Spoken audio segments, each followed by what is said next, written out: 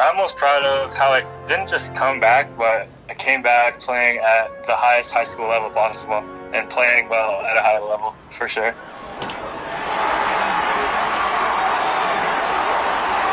Welcome to episode 212 of Alberta Dugout Stories, the podcast. I'm Joe McFarland. We love stories of second chances and resilience through tough times. And for Jackson Sharon, his story involves more than both of those.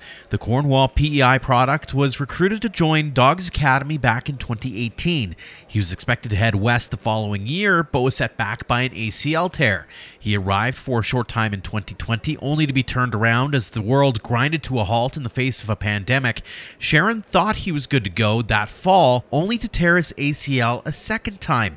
After missing 3 full years of baseball and dealing with both the physical and mental challenges of rehab, the hard-throwing right-hander made his triumphant return to Okotoks in 2022, helping the 18U Black team win several tournaments as it was also named one of the top programs in North America. It's one thing to hear the Coles Notes version as I just gave you, it's another to hear it straight from the 18-year-old's mouth. So here is our candid conversation with Jackson Sharon. Jackson, thanks so much for joining us here on the podcast. Yeah, thanks for having me. So, you like 5 a.m. wake-up calls, eh? Yeah, it's become accustomed to it when you're out in Okotoks, that's for sure. 3 times a week, you got to be up. Well, I guess practice 6:30, but, I like to be early bird gets the worm. I like to be up at 5 a.m., just get the body going, make sure I show up to practice, I'm ready to go. So, what's sleeping in for you, like 7? Yeah, most days I'm pretty early riser for sure, but, on Sundays and our off day, you definitely know I'm staying in that bed for as long as I can, that's for sure. Sometimes it's 10 a.m. before I get out of bed. Have you always been an early riser, or is that something that as you went up through the baseball ranks, you went, I got to get to work and got to get to work early? Yeah, exactly.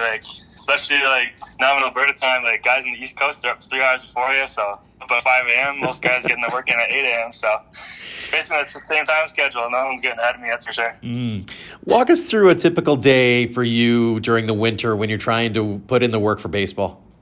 So it probably starts 5 a.m. most of the days for sure, and then I'm a big nutrition guy for sure, so usually I just get a high-protein breakfast with some carbs in it for sure, so sometimes I'll have eggs, some toast with some honey just for extra sugars and stuff like that, just to kind of get me going for practice. Then I'll head down to practice probably around 6 a.m., and then get into the field, just do some light stretching before we do our actual routine. Practice will start, I'll play catch, just kind of getting the body loose. Coach will give us instruction on what to do for that day. Then after catch, we'll usually just do our own thing, like bunt Ds or something like that, pick off plays. Then after that, I usually go home, eat food again, that's for sure. And it depends if I work or not. And then if I'm not working, I'll likely go down to the field at 2 o'clock that day to get some yoga in, some stretching, do some knee work or something like that. And after that, just keep taking care of the body, big, gotta take care of your body guy for sure. So after supper, then it's just kind of chill, talk to friends, hang out with friends sort of thing. And then after that, it's throw on a yoga video on the TV, ride the bike, flush out the legs from the day, and then try to get a good 8 hours of sleep. How much do you love the grind? I love the grind. The grind's all part of it. If you don't love the grind, you're not going to do anything in life. So very cool. You have such an interesting backstory, especially over the last couple of years, and we're going to get to that in a second. But you're originally from Cornwall, Prince Edward Island. So tell us a little bit about growing up there and the baseball scene that you grew up in. Yeah, Cornwall, not too much happens in Cornwall, I can't lie. But no, it's a small town, I think 6,000 people. And then when I was growing up, I had the same coach all the way from Mosquito, or I don't know what they call it now, U13 or to U15. Mm-hmm. So he was great. His name was Hippie. He was the best coach I ever had for sure. And then obviously it's a small province. There's not too many minor baseball teams. So every time I was playing, it was against 3 other teams. It was Western PEI, Eastern PEI, Central PEI, and Mid PEI. So those are the 4 teams. So you kind of know everybody. You always know who you're playing against. You know the coaches. It's all fun for sure. Mm-hmm. Who got you into baseball in the first place? I want to say my parents. Both my parents played baseball, and mom played softball growing up. And then, I don't know, I just kind of became accustomed to it. I played soccer like most kids do, but then I was like, nah, I don't like this game at all. So I was like, yeah, let's just do baseball. I was going to ask, were you a multi-sport guy? Were there other sports that you had interest in, or was it all baseball all the time from a pretty early age? Baseball is definitely the main sport, but I did play hockey up until I moved out to Okotoks. And then in junior high, I also played basketball and volleyball, which I liked a lot. So what was it about baseball that made you go, this is the one I want to chase? It was what I was best at from the beginning. Like, I was always, like, top guy on my team, and just confidence kept growing. And I was like, damn, I could really do something with this. So just kept going up. Do you remember that moment when you said, hey, maybe I could do something more with this? Maybe I could chase a college career or even better? Well, it kind of did start super early. Like, I was 7 years old, and then I was playing on a team of 12 and 13-year-olds at the time. Like, I knew right away that I could have been special. And then just from there, I was always the top guy on my team at home, and then same with, like, provincial teams and stuff. So I was like, yeah, let's ride it. That's for sure.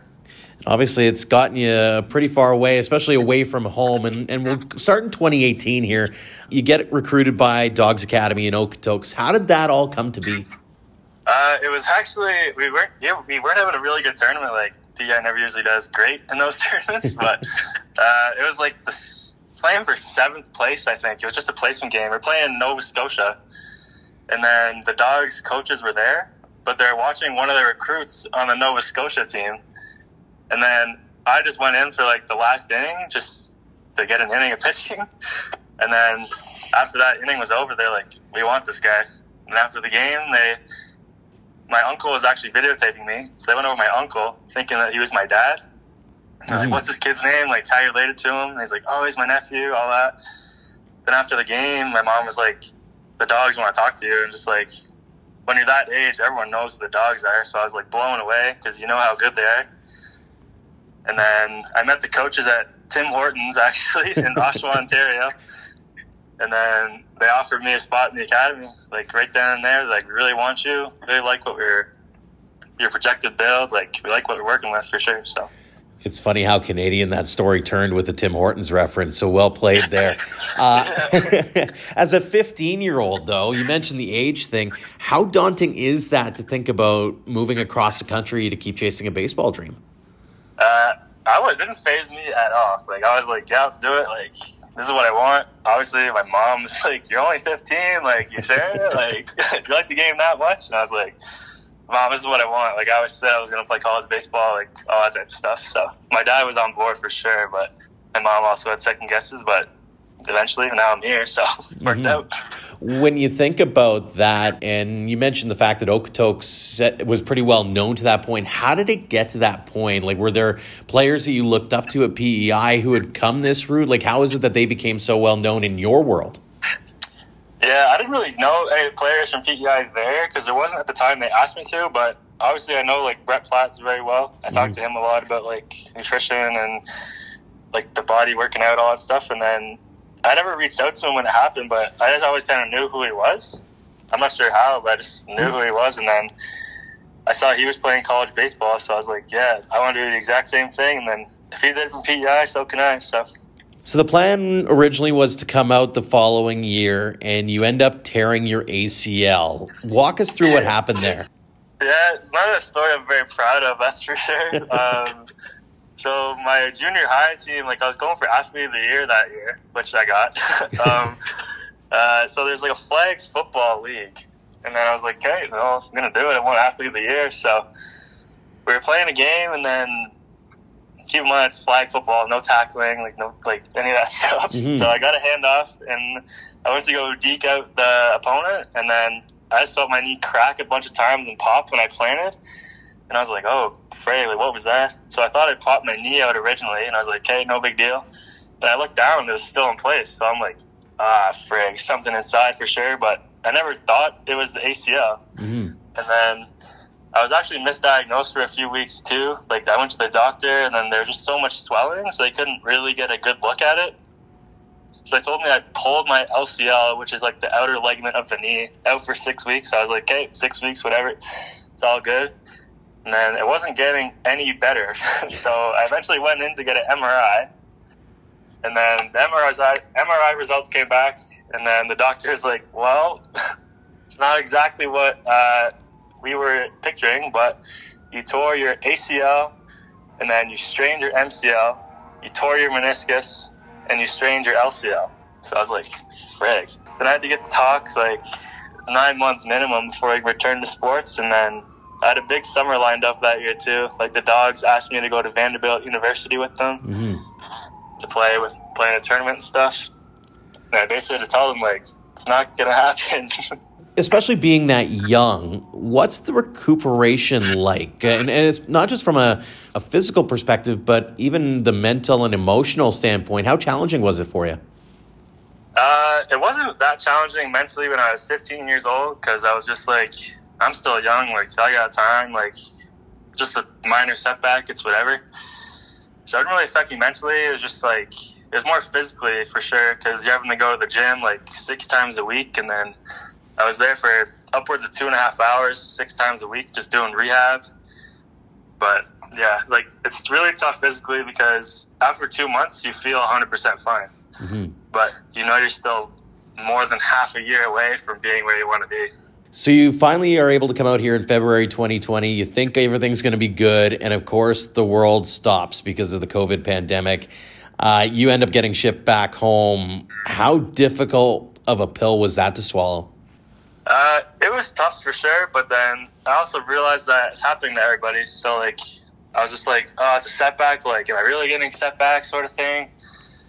Like, because it was happening to everybody around the world. So I couldn't really complain about it. Obviously, it did suck, but sucked for everybody. So in that time, what did you do to keep yourself sort of ready for whenever that eventual call would come in to say, hey, let's head back on over to Okotoks? So when I went home, I had to quarantine, obviously, for 2 weeks, because that's what it was at the time. So then my mom's stepdad actually built me like a board, and I was just like throwing off of that. Like, it was pretty gritty, but gotta do what you gotta do. Like, I was throwing off a board once a day. Then I had like a ladder, so I was doing like footwork in the driveway, the push-ups, sit-ups, just bare minimum workouts just to kind of keep you in shape. A few months later, you're able to come back. You start training. Everything's going well. You get to play in a game. First game back, you tear your ACL again. What happened? Yeah, so I'll never forget the day, because it was in my 4th at-bat, and I already had 2 home runs in the day, dead center. Like, I was seeing the ball well that day. Like, absolutely demolished 2 baseballs. And then it was my 4th at-bat. It was kind of a ball in the gap. So I was like, okay, I'm going to go for a double right away, like a hustle double. And then I decided not to right away. So I slammed on the brakes, and then the exact same pop, crack, everything happened again. And I was just down, and then I knew it happened right away. So I was pretty overwhelmed. I was like, I was in tears, obviously, and then slammed my helmet in the ground, cracked my helmet. Like, it's kind of it was a scene for sure. You mentioned that it wasn't that bad coming back from it emotionally the first time around. Physically, you know what you're coming up against. So is your mindset changed at all because of the time that's passed, and because it's got to be frustrating because you've gone through basically 3 years without getting to actually take in a full season?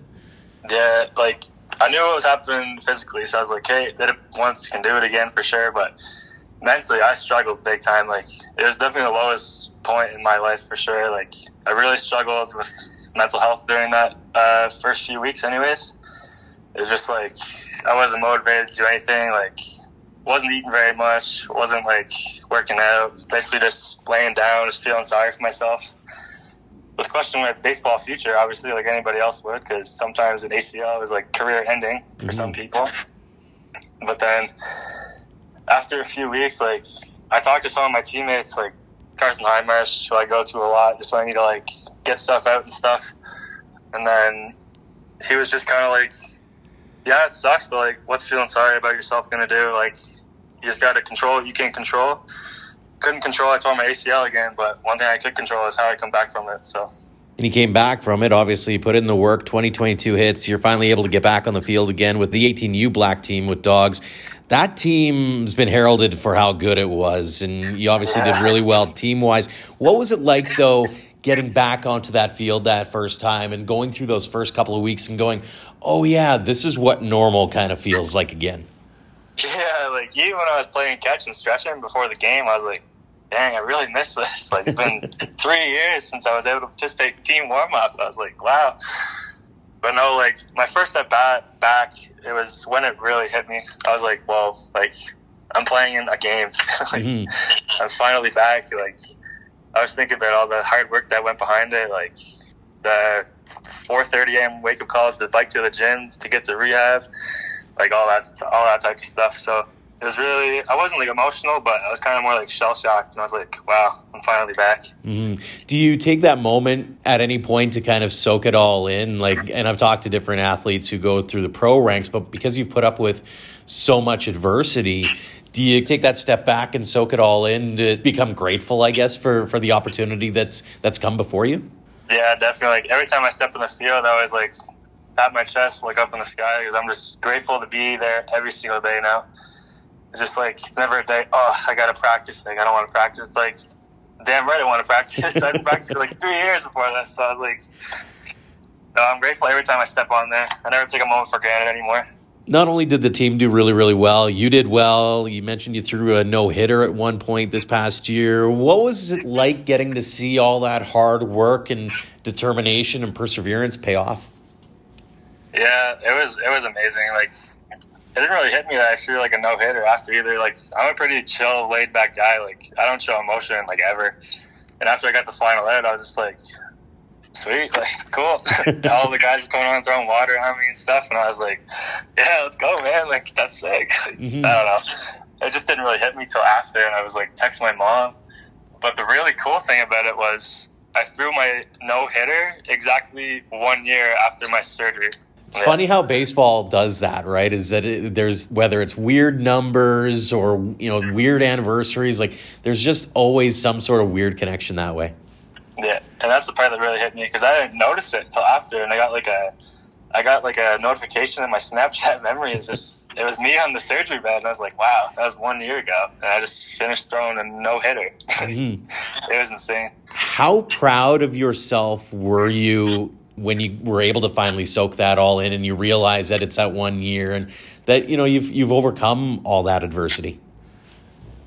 Yeah, it was really special. Like, I was in bed laying with that, and then I just got a bunch of DMs like, congrats on the no-hitter, like, I seen you working, like, people I barely know, but who just follow me, like, on Instagram and stuff. They're like, yeah, like, I heard about your story, like, it's really inspirational, all that type of stuff. Like, that's for sure. That's what really hit me right in bed that night. I was like, damn.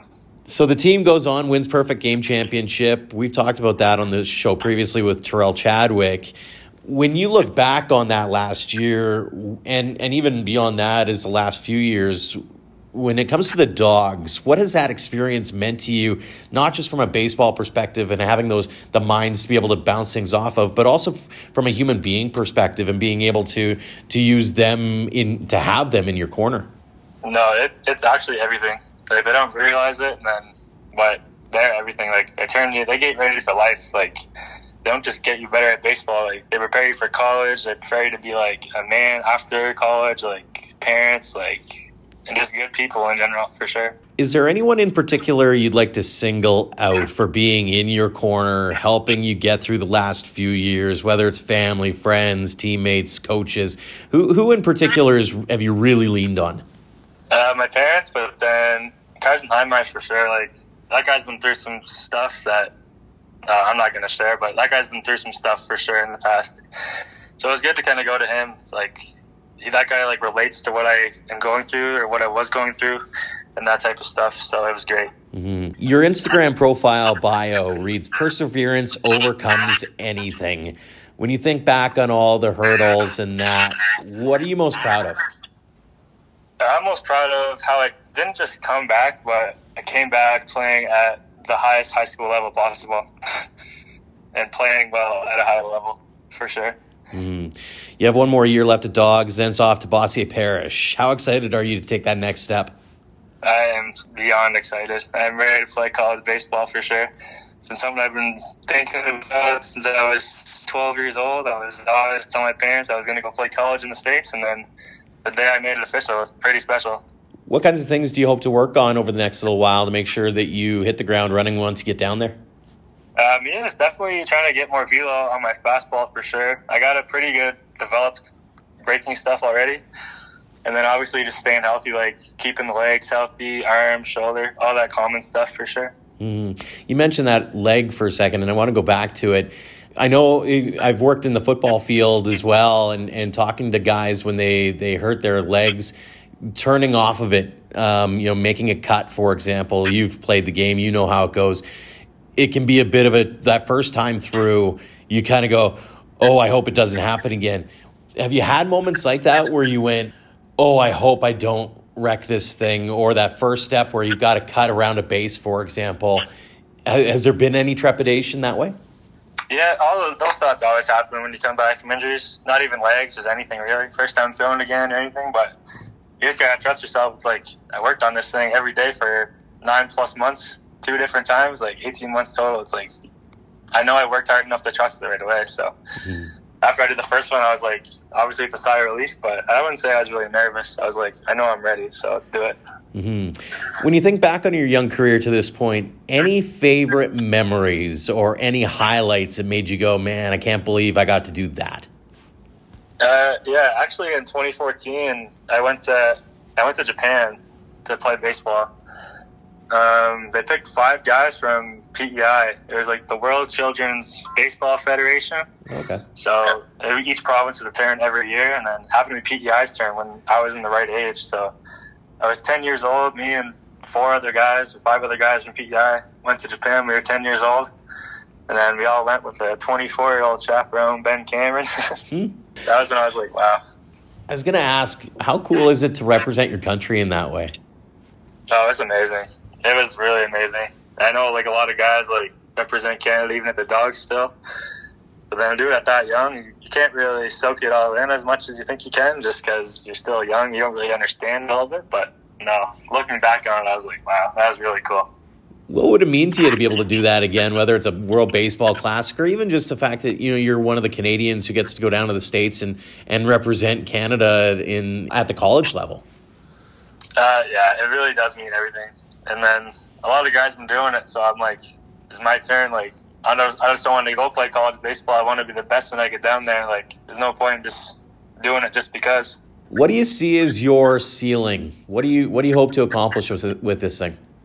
Obviously, everybody wants to play pro, and then just got to take it one day at a time and then one step at a time because you can't get 2 days from now until you get through tomorrow. So I love that mindset. A couple more for you here, Jackson. Let's say you're walking the halls with the dogs and you see some of those younger players and they start picking your brain a little bit. They want to get a little bit of advice for maybe making it to that next level or getting to that 18U black team, for example. What would you say to them? What would you want to impart wisdom-wise on them? Me personally, it would just be like, don't care. Well, care about what people say to you, but just to a certain extent. Like, obviously, you're going to be playing with kids or some of them got obviously different personalities. They'll be like, oh, he's not that good. Like, people are always going to say stuff about you. Like, no matter, you can't control it. So it's always going to happen. So just don't care about what they say. It's you versus you. It's not you versus the guy next to you. So you can only get good as you put yourself to be. So very cool. Final question for you. I'm sure you've heard it a time or two. What does the game of baseball mean to you? Oh, it means everything. Baseball's in my life since I've been 5 years old now, and I can't imagine my life without it. That's for sure. It was taken away from me for a little bit, but I made sure to do everything in my power to get back to it. So it really does mean everything. And you certainly have done that, Jackson. Congratulations on not only the success you've had to this point, but also on overcoming such crazy obstacles. Continued success going forward. And thank you so much for coming on the podcast and sharing your story. Yeah, thanks for having me. I appreciate it. Thanks again to Jackson Sharon for joining us this week, and thanks to all of you for downloading and listening.